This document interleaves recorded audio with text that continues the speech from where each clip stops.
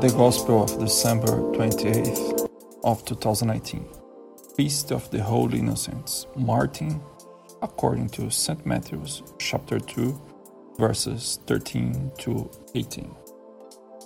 Now when they had departed, behold, an angel of the Lord appeared to Joseph in a dream and said, "Rise, take the child and his mother, and flee to Egypt, and remain there till I tell you. For Herod is about to search for the child to destroy him." And he rose and took the child and his mother by night, and departed to Egypt, and remained there until the death of Herod.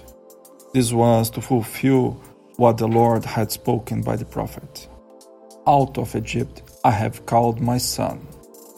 Then Herod, when he saw that he had been tricked by the wise men, was in a furious rage, and sent and killed all the male children in Bethlehem and all that region who were 2 years old or under, according to the time which he had ascertained from the wise men.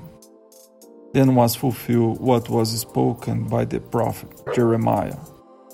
A voice was heard in Ramah, wailing and loud in lamentation, Rachel weeping for her children. She refused to be consoled, because they were no more. The Holy Gospel.